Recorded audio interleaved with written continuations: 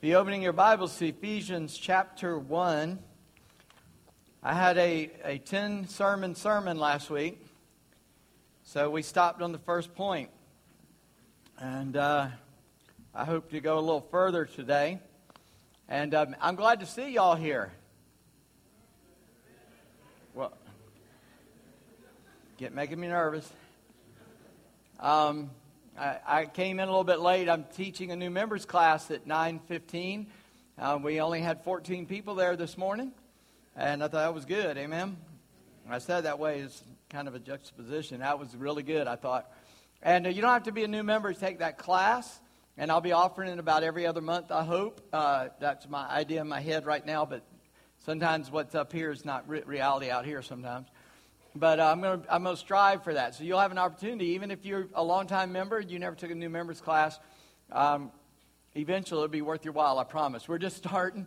I'm kind of rewriting it as I go, so we're going to, the people in there now are kind of guinea pigs. I told them that this morning. Didn't call them that, but I told them that.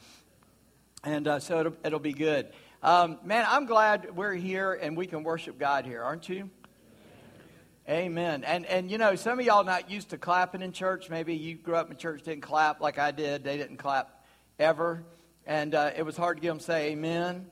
And then as I got older and church services started changing, people would clap sometimes, they wouldn't sometimes. So I had to settle that. And guess what? Don't tell anybody what I'm about to tell you. Okay, this is a secret. We don't want a lot of people to know. It's in the Bible. Clap your hands, all ye people. Shout unto God with a voice of triumph. And did you notice that verse? Did you know that in the Bible, clapping is a sign of victory, of conquest over the enemy? So that's why it says, clap your hands, all you people. Shout unto God with a voice of triumph. Because they'd stick their foot on that dead person they'd conquered, and they'd go, yeah, I'm the best, all right? And so we clap for God because he has conquered sin and death. Amen. So we're not clapping for performers. We're clapping for God. Amen. He's awesome. And today, what do we call where we are right now? What do we call doing this? We call this going to church, don't we? If you're going to church, that means you're lost, because you ought to be carrying church around with you because you are the church. Where you are is the church. You with me? And I don't think you really understand who the church is and who the head of the church is. Once you understand that, because guess what? I ain't him. All right, just going to tell you real quick. Anybody ever says that I'm the head of the church or the leader of the church, I will shoot you. No, I won't, but I want to shoot you. Jesus is the head of the church. And we're going to look at that real closely today, if I can get there. We're going to try to get there. He is the head of the church. And brother, I don't know if you can do it, but if you can, skip over to the action steps at the end of the sermon. I'm going to go ahead and show them to you because this is what I want you to be thinking about while I'm preaching. Start with number 1. Sorry, it's 3 slides. Yeah, I put them on. Christ is the head of the church. Don't forget that. Number 2, every believer needs to be connected to the head. Number 3, every member must be responsive to the head. Number 4, every member of the body will suffer with the head. And number 5, every member will be glorified with the head. I want you to remember that. Going back to the big slide, because here's all the details of the sermon. Go ahead and put that slide up, brother, if you would. What God wants you to know. You already possess everything you need, okay? And going down 2 more slides. This is what we're going to start covering. You need to realize who he is. So I know who Jesus is. Well, I know you know the Sunday school Jesus. I want you to know the real Jesus. Amen? Sometimes we have this idea of a Sunday school Jesus, you know. We come to church, we take him out, play with him for a little bit, put him back in his box, go home, forget about it. That's not who Jesus is. Listen, if your Christianity is not 24/7, 365, and 366 on leap years, then you don't have Christianity. You've got religion. And if you got religion, you're lost and on your way to hell. You need Jesus. And you need, as a believer in Christ, to recognize and understand who he is. And I don't feel adequate to explain that to you, even though I'm going to try to do that today, because I'm not adequate to explain that to you today. And so I've been asking people to pray for me today that I would be able to explain in a way that we would get a glimpse of who He is. And so, I hope that I can do that. I'm sorry, about 10 illustrations ran through my head. I threw them all away just to keep going. I want you to understand who He is. I want to know who He is. And we will spend our life pursuing Him and a good understanding of Him. You say, oh man, all that sounds sad. Well, then you weren't here last week or you forgot what we said. Because look back with me in verse 18. In verse 17. That the God of our Lord Jesus Christ, the Father of glory, might give you a spirit of wisdom and revelation in the knowledge of Him. First of all, wisdom being understanding in a way that you can apply it. Revelation being revealed, something you didn't know if it wasn't exposed to you. And I know this sounds awful, but it's like taking the lid off a trash can. You know there's something in there and you take the lid off, you can see what it is. And that's the word revelation, to take the lid off. In the knowledge of Christ, that you would know who He is, that the lid would be taken off, you could see Him, and that you would have wisdom to understand who He is. And so Paul's going to go on to give us 3 ways that we should know Him, know God, know Christ, and I'm going to do that today. Let me just say, I got a lot of these ideas from 2 different men, Colin Smith being one, and John MacArthur being the other. I'm just going to go ahead and make a blanket statement of that, because if you ever hear their sermon, read their book, and you go, you know, our pastor said something similar to that. It's because I'm not that smart. I stole it from them, okay? Just any preacher says he didn't steal it from somebody else is boring, or a liar, because I'm just telling you, none of us are that bright, and we steal from each other. All right? Would you pray with me, though, as we go into this word? In fact, before we pray, let's stand up and read God's word together. And I'm going to go ahead and start at 17, even though I'm going to start preaching at 18. That the God of our Lord Jesus Christ, the Father of glory, may give you a spirit of wisdom and of revelation, the knowledge of Him, having the eyes of your hearts enlightened, that you may know what is the hope to which He has called you, what are the riches of His glorious inheritance in the saints, and what is the immeasurable greatness of His power toward us who believe. Did you hear that? Let me just pause there for a second. The immeasurable, it is not, and it cannot be measured, greatness of His. Y'all couldn't even say that with power. Y'all said that real weak. Let's say it again. Power. Power. Amen. Of His power toward who? Who believe. According to the working of His great might, that He worked in Christ when He raised Him from the dead and seated Him at His right hand in the heavenly places, far above all rule and authority, power and dominion, and above every name that is named, not only in this age, but in the one to come. And He put all things under His feet and gave Him His head over all things to the church, which is His body, the fullness of Him who fills all in all. Would you pray with me? Lord Jesus, we thank You in Jesus' name. We thank You. We come into the presence of a holy, righteous, thrice holy Father God. And in the name of Jesus, the only way we have access to come, we come with boldness to ask for grace. For You alone, Lord, can give us the grace, the power to understand, to see You. Lord, I do not have human wisdom. My tongue is not adequate to explain the greatness of Your power. God, to explain the greatness of Your person, the greatness of who You are and what You know and what You can do. Lord, I just pray that we'd get a glimpse of Your power. Lord, I pray that Your Spirit would descend in power on us today, that we might have boldness to proclaim the glorious reality of who Jesus is and the gospel for which He gave His life, the good news that though we were sinners, we can become saints through the blood of Christ. Help us, Lord, who have already discovered that, to be bold to tell others. Help us who don't understand it well to understand it better. Help us, Lord, who are afraid to speak out. And give us Your mercy and Your grace in doing so. Lord, we bind our enemy. We ask You to rebuke him in Jesus' name.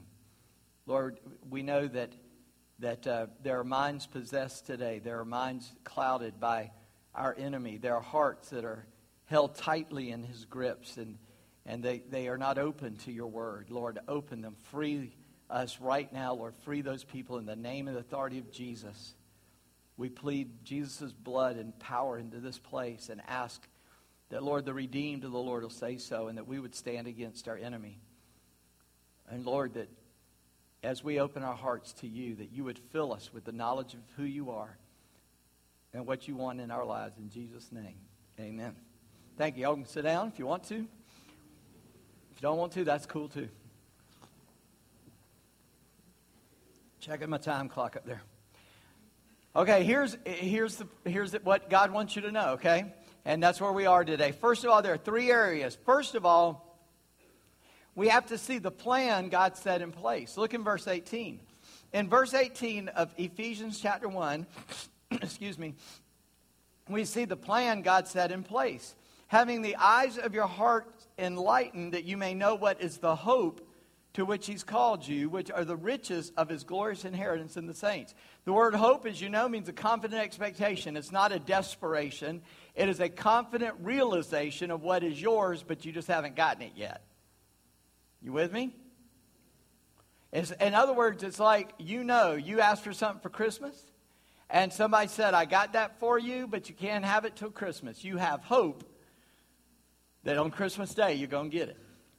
You see, I have hope that when I cease to breathe and my heart quits beating and my soul exits this tent, this mortal tent, that I will be with Jesus. That is my hope.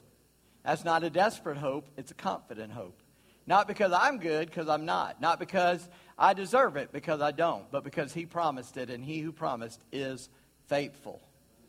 Amen? Amen. Well, good. We can go home. No. Listen, that is the hope. And immaturity is caused by our emotions. You know, we think we got to feel it. I promise you, there are days I wake up, I don't feel saved. Amen? I mean, some days you get up, you just, it's like, good Lord morning, instead of good morning, Lord. We just don't feel like it. Some days there's some of you I could slap and God say amen. You know what I mean? That's how you feel. Now, I just was kidding about that. I heard another preacher say that. I thought it was funny, but I hadn't met anybody like that here. All y'all been so sweet. Listen, some days, though, you just feel mean. You just feel like, I don't know, or you're desperate, you're depressed. Some days you just get up and you're depressed. You're like, I'm worthless, I'm no good. And you have those feelings. You say, you ever felt that way? Yeah, I felt that way. How many of y'all never felt that way? Liars, y'all need to repent right now. No, nobody raised their hand. Everybody's scared too. Listen, I've had both those emotions. I've awakened just feeling grumpy and mean. Ask my wife. My wife likes to say, never mind, I don't want to tell you that. I was going to say, some days she just says she wakes up grumpy, and other days she lets me sleep. But some days I don't get up well like that. I mean, it takes a minute, and I don't act like Jesus when I first wake up sometimes. And then some days I just feel mean all day. That's not glorifying the Lord, is it? But you know what? I'm still saved. That's not an excuse. I mean, God, convicts me. I have to repent, go back and apologize to a bunch of people. But I'm just telling you that if we go by our feelings, we'll never feel right, because it's not about that. Notice what he says. God has a plan there. In verse 18, he says, having the eyes of your heart enlightened. Now, this word heart, they used different things in their days, but the Greeks thought the heart was this seat of understanding, this understanding of divine truth, and that you could apply it to life. Of course, they didn't fully understand, but Paul's using, just like we do, we know that we don't have Jesus living in this beating organ in us, that Christ is in our body. In fact, there's a book written, I recommend you reading it, called Quit Asking Jesus Into Your Heart. It's a great book. You ought to read it. It's about how we think if we just say a certain prayer that we're going to heaven, and it's more about following Christ than it is about saying a particular prayer. Okay, good. I just start you down that road. I hope you'll be curious enough to look that up, order it from Amazon or wherever, and get it and read it. But it is about that Christ is in us fully. And notice what happens when we're saved. Look there in verse 18. That we understand the hope that he's called us, the riches of his glorious inheritance in the saints. Now, what do you think those riches are? I'm not asking to answer out loud. The glorious riches, number one, heaven's worth is in Christ himself. Right? I mean, some of y'all like Monday Night Football better than you like prayer meeting are going to be bored in heaven. Now, I get it. There's some boring prayer meetings, but that's not God's fault. That's our fault. Because it's never boring to be able to step into the presence of a creator God who stepped out on nothing and took a whole lot of nothing in his hands and spoke into existence everything you see, touch, taste, feel, and know. And then put on flesh and dwelt among us and died in our place on a cross that we could know him and call him Daddy, Abba, Daddy, Father. You get the opportunity to step into his presence and the authority, and because of the shed blood of Christ on a cross, and you find that boring, somebody has mistaught you, and someone has misled you. The riches of his inheritance is we get Jesus. But because we got Jesus, we got everything in heaven. It's all ours. There's nothing that we lack. There's nothing that we don't have. We need to comprehend who we are in Jesus, that we are his workmanship. We are his children, and he loves us. Secondly, you need to see not only the plan that God put in place, that in the death of Christ we can have knowledge of God and be his children, but you need to see the power of God to implement the plan. In verses 19 and 20, we see all that. And I will tell you in verses 19 and 20, you will see the word, a word that is very active 4 times, a word like power. We see power, we see working, we see strength, we see might. These are different words. One where we get our word dynamite, dynamo, that's the word there for power. There's another word for working. It's where we get our word energy. There's a word for strength that means dominion or power. The word strength in those verses. There's another word that means the might or the having the power or ability. Notice there in verses 19 and 20. What is the immeasurable greatness of his power toward us who believe, according to the working of his great might, that he worked in Christ when he raised him from the dead, seated him at his right hand in heavenly places. Paul does not tell us to pray for power. He says, let's pray. He wants us to pray for the awareness of that power. Don't forget verse 17. What does verse 17 say? Look at it there. Remember that you would have a spirit of wisdom and revelation in the knowledge of Christ. Because if you have power, where did it come from? And how does Christ put the power in you? I heard somebody whisper it, through the Holy Spirit. Right, the Holy Spirit. And listen, I'm going to get to this a little bit more today, so let me go ahead and warn you. I'm not talking about us as individuals. I'm talking about us as a church as well. We should have individual power, yes, but God has put us in a body, and we're going to get to that in short order. In fact, I want to get to that more than I want to do what I'm doing right now. So I want you to understand that he warns us, he's telling us to pray for an awareness of that power. You know how I know you got it? Because of Acts 1:8. How many of y'all quote Acts 1:8? For you shall receive after that the has come upon you, and you shall be my, where? Jerusalem, Judea, Samaria, to the uttermost parts of the world. Now, we've misinterpreted that verse many ways. One is we think we got to go in order. Think we got to go to Jerusalem. Well, what's your Jerusalem? Well, it's Stanton. Well, then we got to do Stanton first before we can go anywhere else. No, he means you're going to do it here, you're going to do it there, you're going to do it everywhere. You with me? Now, I understand the light that shines afar shines brightest at home. It should be a little more intense right around where you are. But it is not that we have to wait to go. It is that we should be going everywhere as we go. That we should be going right now, here and there. We ought to be covering the state. We ought to be covering the country. We ought to be covering the world while we cover Stanton. You with me? But in Acts 1:8, it does not say you may receive power. You might receive power. It says you, when the Holy Spirit comes upon you. See, a bunch of people laying around praying for Acts, for another Pentecost. We need another Pentecost. Why? The first one didn't work? Holy Spirit go back home, say, I'm done with them, and now we got to pray for them to come back? No. Don't be foolish in your understanding. You have the power. A bunch of kids that watch cartoons, I'm sure there's some cartoon characters, I've got the power. Friend, that's the truth. You already have the power. Now he wants you to pray that you would understand that. That you would understand the power in your hands. It'd be like someone who doesn't like to go fast driving a Ferrari. They're still not going to go fast, even though they got the power. Or it's like me. It doesn't matter what I'm driving. I got 2 speeds, wide open, stop. That's it. No, I'm kidding, but it used to be that way, but not anymore. Too many policemen made their acquaintance with me, so I figured it out. We have resurrection power. It says in Romans 8 that the power that raised Jesus from the dead lives in you. That's Romans 8:11, in case you need to look it up. The power that raised Jesus from the dead lives in you. And if it doesn't live in you, you're not saved.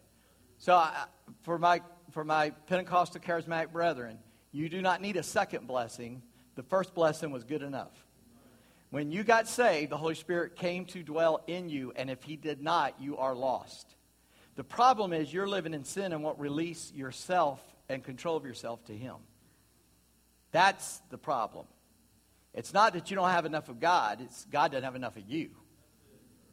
And you've got to understand that if you want to be clear and biblical. Okay? God honors sometimes their prayers just because they don't know what they're praying, just like I don't know what I'm praying sometimes. But if we can, we need to get our theology right. And that's the right theology, okay? And understand that. But the third thing you got to see is the person of God, who he is. Here in Ephesians 1, beginning there, we've read verse 19 and 20. Look at verse 21. Well, start back in verse 20.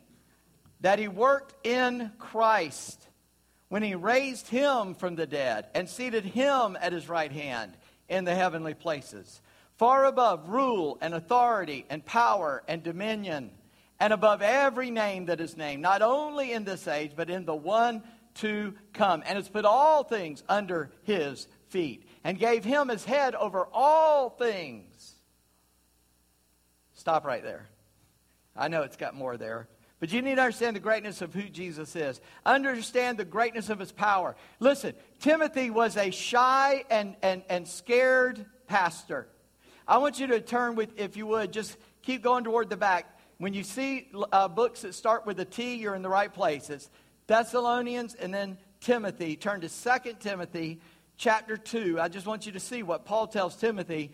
When Timothy was all timid and scared and worried, in 2 Timothy chapter 2, beginning in verse 8, Paul said this, remember Jesus Christ. That's what we need to remember.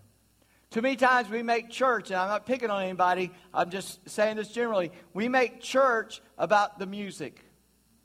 Whether we like it or not, whether it's good or not, or sometimes we as pastors, whether we think we are doing a great job and man, wasn't that good? We make the Easter play, the Roman Road, we make it about the play and the acting. And you know what? Don't tell anybody this. This is another secret. Sometimes the preacher just wants to preach a good sermon. And we forget it's all about Jesus.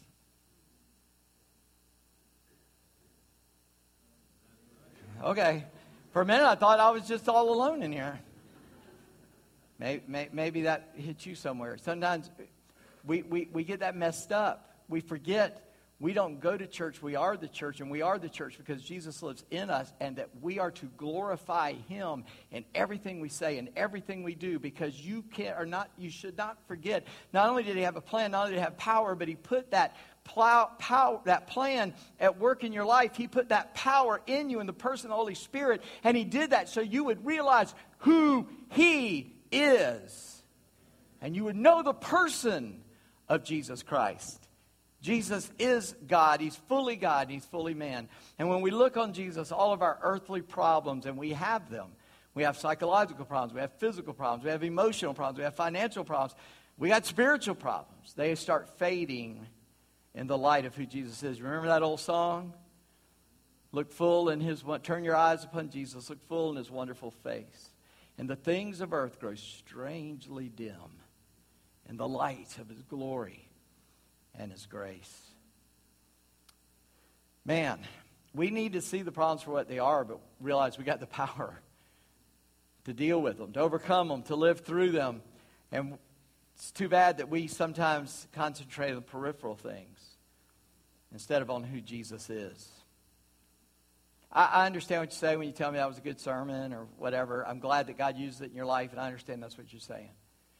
I know that Pastor Mike likes it when you're enjoying the music. Man, I do enjoy the music. I'm just going to tell you. I love music, and I enjoy all of it. I listen to almost everything. I say almost because some things ain't my bag, but that's okay. We call that preference. That's not conviction. That's just preference. If you don't like the style of music, that's not conviction. There is no godly form of music. If music is used to glorify God, it's godly. If it is not used to glorify God, it's not godly. It doesn't matter the style. That's just music 101. That's Bible 101. Because if you're going to tell me that music's not right, number one, I'm going to ask you to show me in Scripture because I know you can't. And number two, I'll point you to when Jesus warned them not to blaspheme the Holy Spirit because they called the work of God the work of the devil. So be careful. Now, I say it about music because music's an emotional issue, and everybody gets all uptight about it. Don't get uptight about it. Listen to the words. If you can enjoy the music, enjoy it. If you can't enjoy the music, look at the words. There's music I don't particularly enjoy. I'm glad we put words up there, so now I'm going, oh, yeah, that's good. Because it's about who Jesus is. And if we're singing about Jesus, it's okay. Jesus said, they're either for me or against me. He didn't say there was any middle ground there. Like, well, they're kind of for me. Well, they almost got it. You're either for him or against him. And that's in your life, too. You're either for him or against him. You're all the way or you're nothing. Amen? And so, anyway, whatever's in our life, we should use it to communicate the glory of God. So, when we set aside ourselves to gaze on Christ, how great is that? And I want you to notice one thing there in Ephesians. I turned my Bible. I forgot to read the rest of that. Remember Jesus Christ, risen from the dead, the offspring of David, as preached in my gospel, for which I am suffering, bound with chains as a criminal, but the word of God is not bound. Therefore, I endure everything for the sake of the elect, that's the church, that they also may obtain the salvation that is in Christ Jesus with eternal joy. Paul tells Timothy, you think you got trouble? I got trouble, but remember Jesus Christ. Remember Jesus Christ. Remember Jesus Christ. I kind of taught this to a new convert one time, many years ago, 4 years ago now, 5 years ago. And he got a hold of that. And he was a brand new Christian. He went on a missions trip to Eastern Shore with us. And we were working with migrant families. We were doing a Bible school, a vacation Bible school during the day in a trailer park on the Eastern Shore. And then at night we'd go into the migrant camps and do a Bible school there for those kids. And we did all this stuff. And so there was this church, and they didn't have the help they needed, and they needed the grass cut. So we're cutting the grass, and a rock came out from under the lawnmower because the yard wasn't kept well. I hit him in the leg. Man, he's bleeding. I said, dude, you all right? He said, it's better than being crucified. We went to do the Bible school in the trailer park, and there were no kids in the trailer park. The day before, there were tons of them. And I was like, I can't believe it. I got all upset. I can't believe there's no kids. What's going on? You know what he said? Man, God's going to do something big. He had learned the lesson, and I taught him better than I remembered it. Oh, by the way, he's planning a church in Syracuse, New York, to people who are down and out. He put a big blog on his Facebook. I think I reposted it. If you follow my Facebook, you might have read it. His name's Ronnie Wyatt. And he talked about praising God and having the strip club across the street. What was that song? They were playing some bad thing. My wife's going, no, don't do that. He said, and they just kept praising Jesus anyway. And about the heroin addict, prostitute lady in their service, she kept squirming. He thought maybe she needed a fix. He said, what's the matter? What do you need? She said, I need to get saved. Would you quit talking and hurry up so I can get saved? In fact, he was about to be okayed as a home missionary, North American missionary, to go. And he got a call from a guy who said, I'm the last guy you talked to before you become a missionary. And he said, okay. And he said, we were noticing, I was looking over your stuff, and I see that you have a daughter that's older than your marriage. He said, yeah. Before I knew Christ, I had a daughter. I never got married to her mother, but her mother was a drug addict and became a drug addict, and so I took her and raised her. Oh, okay. And I know she'd been in prison. He said, yeah, I did some things I wasn't supposed to do, and I went to prison. He kept asking him questions like that. And he finally said, look, man, you're driving me crazy. You're making me nervous. I know you're the last guy. You're either going to okay me or not. And I know you've already made up a decision even before you start talking to me. Just tell me. I can take it. I'll be disappointed. Just tell me. And the guy said, well, we're just thinking, we can't think anybody better to go to Syracuse, New York than you. Because you've been there, done that, got the T-shirt. And they sent him to Syracuse. And he's doing great work, working with people who've been in prison, done drugs, got children. To the glory of Jesus. To the glory of Christ. That's who it's about. Amen? Amen. Maybe Ronnie will come by here one day. That would be awesome. You'd love him. He used to do comedy clubs and stuff. He's a hilarious guy. Listen, I want you to check something out here. Notice what it says in the end of Ephesians 1, that Jesus is above all rule and authority. I want to tell you about that rule and authority before I go on. In the Jewish world, the word used to designate angels was authorities, powers, and dominions. And it says he's got a name above authorities, powers, and dominions. Now, we understand that, but do you really? Because what are demons in the demonic world, Satan's world? Fallen angels, powers, authorities, and dominions. He has conquered all. You don't have to be a slave to sin, Romans 6:6. You don't have to be under the tyranny of our enemy. He has conquered it all because he is Jesus. And he is head over all things. And here's where it becomes unbelievable. Notice what it says in Ephesians 1, verse 22. And he's put all things under his feet and gave him his head over all things to the... Oh, that's not talking about Calvary, though, is it? Yeah, it is. Look at verse 23. Which is his body, the fullness of him who fills all in all. You see, we've got a wrong idea about the church. There are modern ideas about the church. Some people think of the church as a gas station. I'm low on power, so I can stop by a gas station, get some fuel. Or they think of it as a theater, where you go to be entertained. Good music, preacher gets up, puts on a show, everybody likes it. Think of it as a drugstore. I'm sick, got to go somewhere, or a hospital, get what I need to fix me. Or we think of it as the big box store. Anything you need, you can go in there and get it from God. All those, though there is some idea there that may be okay, are all unbiblical. And all have great problems in them. Because the Bible says the church, four main things it talks about. We're a body, we're a building. We are a flock of sheep, and we are the bride of Christ. Now I want to show you the difference, all right? If we are a body, the body needs a head, and that's where it's talking about here. We'll come back to that.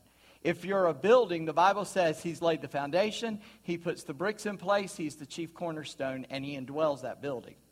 It's all about Jesus. If he is the bride, if we are the bride of Christ, we got to have a groomsman. He's the husband of the bride. And we know the biblical roles of men and women. That means that he's responsible for us, and he leads us, and he guides us, and he teaches us. And if we're a flock, we got to have a shepherd. The other ones that we think about, theaters and gas stations, hospital, drugstores, big box stores, it's all about what I get out of it. Do you notice what we started thinking about church? Now, I know this may offend some of you church hoppers and shoppers.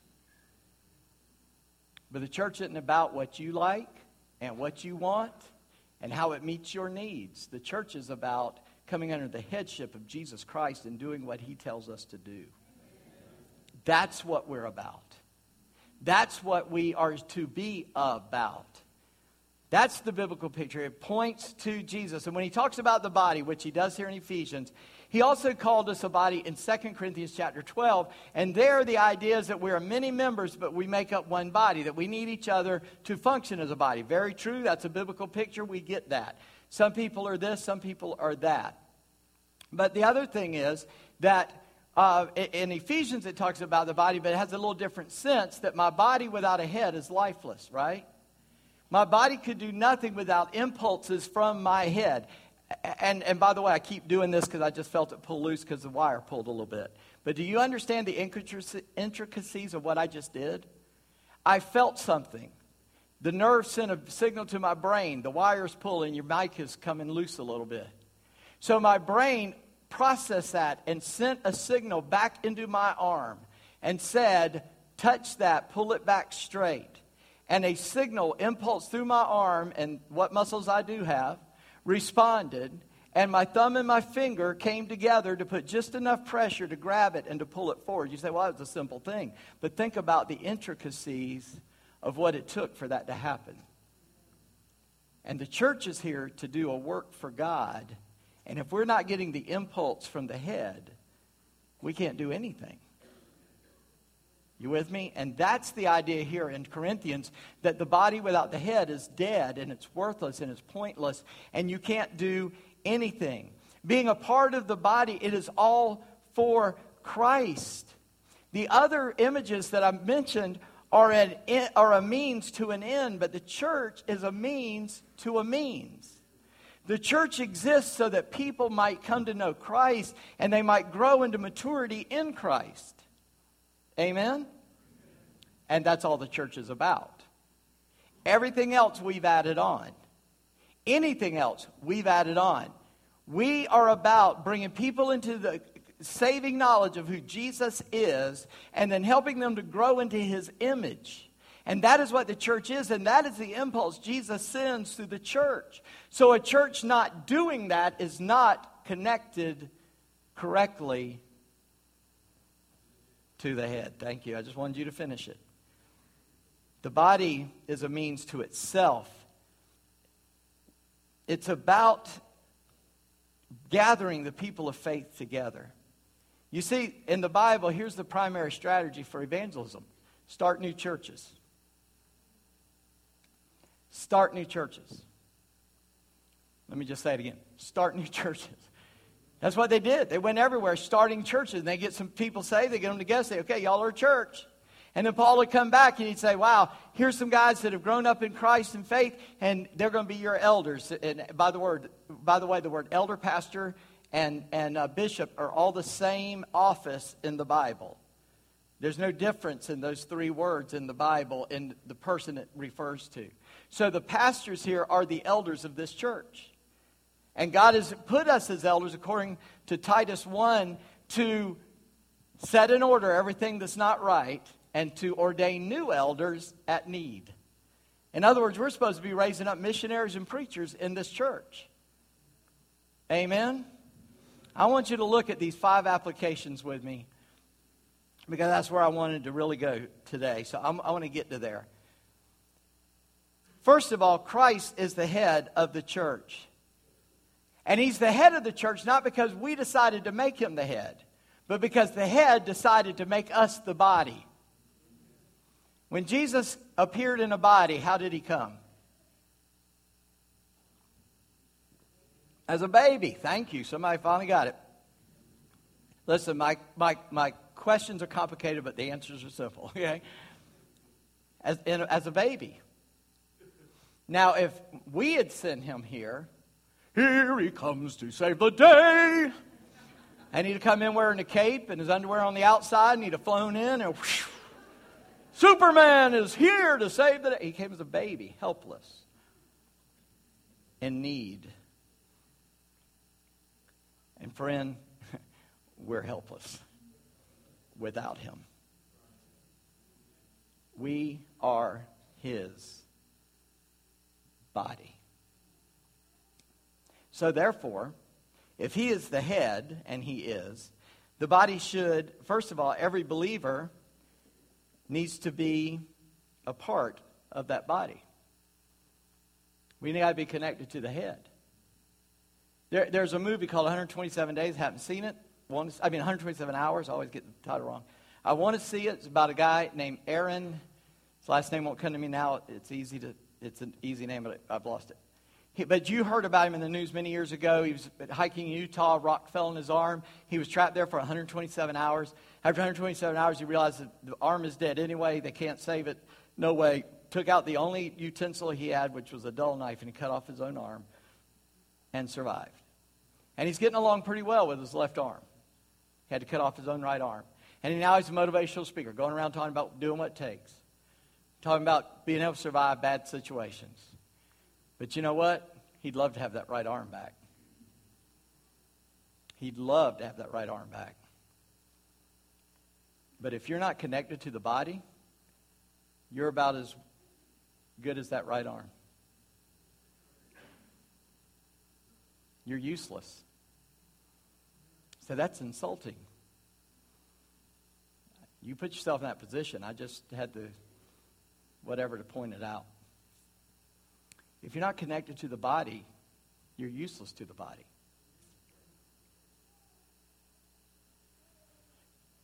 You've got to be connected in order to know Him and to grow in Him and to obey Him. In fact, you're a grotesque anomaly, John Stott calls you, if you're not connected to the body. I know that's unpleasant, what I just said, all of what I just said. And it's not because I want to be mean. I'm just telling you. Let's go to a biblical illustration. I get to play Peter. And so I brought my claymore to the first practice, but they said, no, I didn't get cut off anybody's ear. So I was really sad. I didn't bring my claymore, and I did hope I get to throw a sword around, but that didn't work. Y'all remember that story in Luke? They came to arrest Jesus, and Peter whips out a sword, and he goes after the guy. We know Peter was left-handed because he cut off the guy's right ear. Because I think he was going for his head, and he missed and caught him in the right ear. And for you to cut off my right ear, you'd have to be coming down with your left hand. So we figure Peter's left-handed. What's that got to do with sermon? Absolutely nothing. Except that he got the guy's ear. I think he's trying to cut him in half, but he got the guy's right ear. And the ear falls off in the dust. Now, guess what? That ear is now pointless and worthless, right? Because the ear needs the body to function, and the body needs the ear to cup in the sound and bring it into the ear canal. And what does Luke tell us Jesus did? Can you imagine seeing this? Jesus reaches down in the dirt, probably bound already, picks up a lifeless, limp piece of flesh, and reseals the ear to the body. The Bible says that the Holy Spirit seals us. And He is quietly, constantly sealing you to the body of Christ. And if you're not part of the body, you don't get that privilege. You follow me? Now, that's a biblical example. That actually happened. I know that he didn't go on to talk about the body there because they were arresting him. You see, if Christ is in the church, and if we're connected to the body, then every member must not only be connected, but we need to respond to the head. Because if we're not responding, there's something wrong. Here's another Bible example. Remember, there's a man with a shriveled hand. Jesus walks up to him and goes, reach out your hand. That's cruel. The dude's hand's shriveled. He can't reach it out. But the head commanded him to reach out his hand. And what does the Bible say? And as he reached out his hand, he was made well. And we sit in church services, quote unquote, because this isn't service, this is a celebration. What you do when you leave is service. Just to play on words there, but I want you to get that point. And Jesus commands us to reach out, and we go, can't, hand shriveled. And the head says, reach out your hand. I like the way Casting Crowns, I believe it was, put it. If we're His body, why aren't our hands reaching? Why aren't our feet going? Why aren't we serving the head? I'm a diabetic. One night, I had made a gross mistake. and I had taken too much insulin. Only time this happened this badly. Making a short story a little bit longer, I was laying in bed, sleeping beside my wife. She heard a funny noise, which she hears every night I sleep beside her because I snore like a chainsaw. Not as bad as I used to because I had surgery, but I still do occasionally. So she hit me, as she always does. Says, "Be quiet, you're snoring, roll over." And I gurgled again. And she woke up and looked, and I was curled up in a fetal position, making a funny noise. So she grabbed my monitor, took my sugar. It was at 14. Yeah, all the nurses and people understand that, just did that. Your normal blood sugar is between 80 and 120. Let me tell you how my sister, who's a nurse, explained it later. Yeah, the next thing was going to happen, your heart was going to quit beating. You were going to die because you didn't have enough energy to survive. So she also was throwing sugar in my mouth, called 911. They got me in the hospital, blah, blah, blah. By the time I got to the hospital, I was fine. Funniest part is I woke up in the ambulance looking up at somebody who did not look like an EMT to me because she had long, gray hair that's not gray because it's prematurely gray, but it's literally gray. It's not white. It's like gray. So I'm looking up at this face of this pretty woman with long gray hair telling me, "Mr. McCarter, you've had an insulin reaction. You're on your way to the hospital." And I figured it was a demon trying to fool me. So I just said, "No, I'm not. I rebuke you in Jesus' name." "No, Mr. McCarter, you had an insulin reaction." "No, I didn't."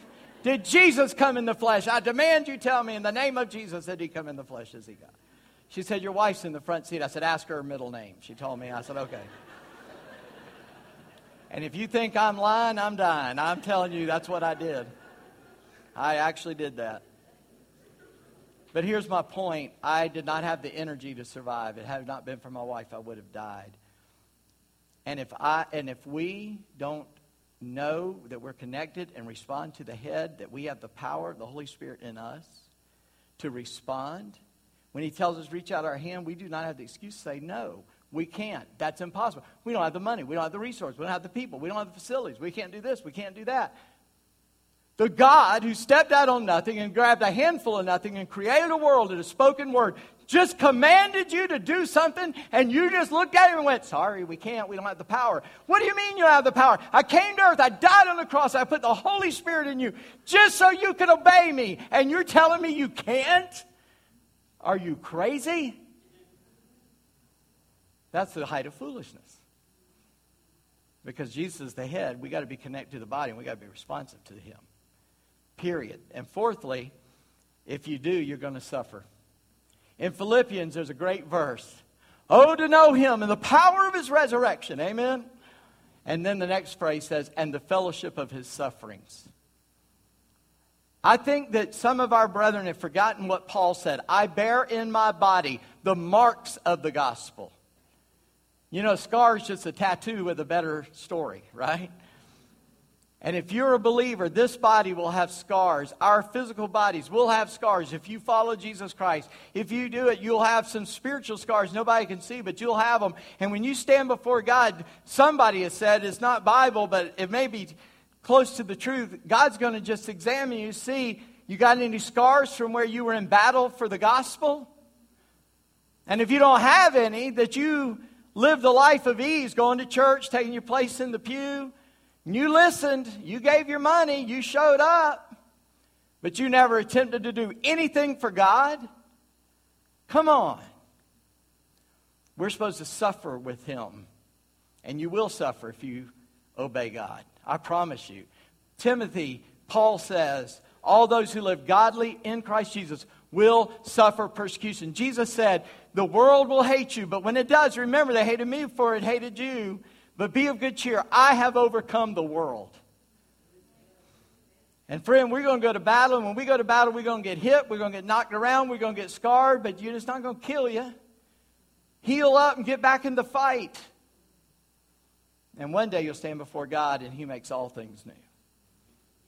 And then that day it will have been worth it. Paul said these momentary light afflictions are not worthy to be compared to the glory that will be revealed one day. Friend, let me just tell you, you will suffer. And if you at all do anything for God, the will of the Father, you will suffer. Remember old Doubting Thomas? He missed church the first Sunday. Did y'all know that? Jesus rose from the dead that first Sunday, and they told him, Thomas, we've seen the Lord. And he goes, no, you didn't. The dude's dead, I know it. Thomas was not a doubter. He was a pessimist. Because when Jesus said, let's go to Jerusalem, they said, Lord, don't go. They're going to kill you there. If you ever read what Thomas said in that passage, he said, well, let's go and die with him. He was Debbie Downer the whole time. You know who Debbie Downer is? Wah, wah, wah. Thomas, Jesus is alive. Nah, no way. I'm not even going to get my hopes up. And if I don't touch the scars in his wrist, I'm not going to believe it. He made church the next Sunday, and guess what? Jesus showed up. It's always cool when Jesus shows up for church, isn't it? And he said, hey, Thomas, want to check it out? Look here where they stuck me in the side. He went, poof. Lord, I believe. He said, you believe because you saw, blessed are those who don't see and yet believe. Let me just tell you, there's a preacher who said this. There is a doubting world out there that's waiting to see the scars in the church. Will you suffer for Jesus to take the gospel to those who need it the most? Is it worth your mortal life to see someone gain eternal life? I think it is. I think it's the only thing worth dying for, really. I mean, I understand dying for your country. I'm not degrading that. I'm just telling you, for the average person, though, we ought to live our life as dead men for the gospel's sake. That's my point. And then lastly, just in case you thought we were going to leave all depressed, every member will be glorified. In 1 John, if you want to look there, that's a great verse for it. In 1 John chapter 3, see what kind of love the Father has given to us, that we should be called children of God, and so we are. And the reason the world does not know us is it did not know him. Beloved, we are God's children now, and what we will be has not yet appeared. But we know that when he appears, we shall be like him, because we'll see him as he is. We'll be glorified with Christ. Timothy talks about we look into a mirror darkly, but one day we're going to look face to face. And in that moment, we'll be like Jesus. We'll be glorified like Jesus. We'll be in a place where there's no more sorrow or tears or sickness and all that. Sometimes I have a little saying I say to myself, because I live in a world, you know, where some people have more than me, some people have less than me, and occasionally we get off on that part where people got more than me or have an easier time than me, or we think so. They don't really, but we think they do. And they have possessions, and it looks like their life is easy, or they live where their kids live, and we've never lived where our families lived, and our kids are scattering to the nations as well, and that's just not something we get to enjoy. And so we've kind of developed a phrase among us: that's what heaven's for. That's what heaven's for. Because in heaven we see Jesus, and that's enough. But heaven's going to make it all okay. And I don't have to worry about it anymore. So friend, in the middle of being the church, don't forget, later we'll be glorified. But don't worry about that right now. Right now, battle on for Jesus.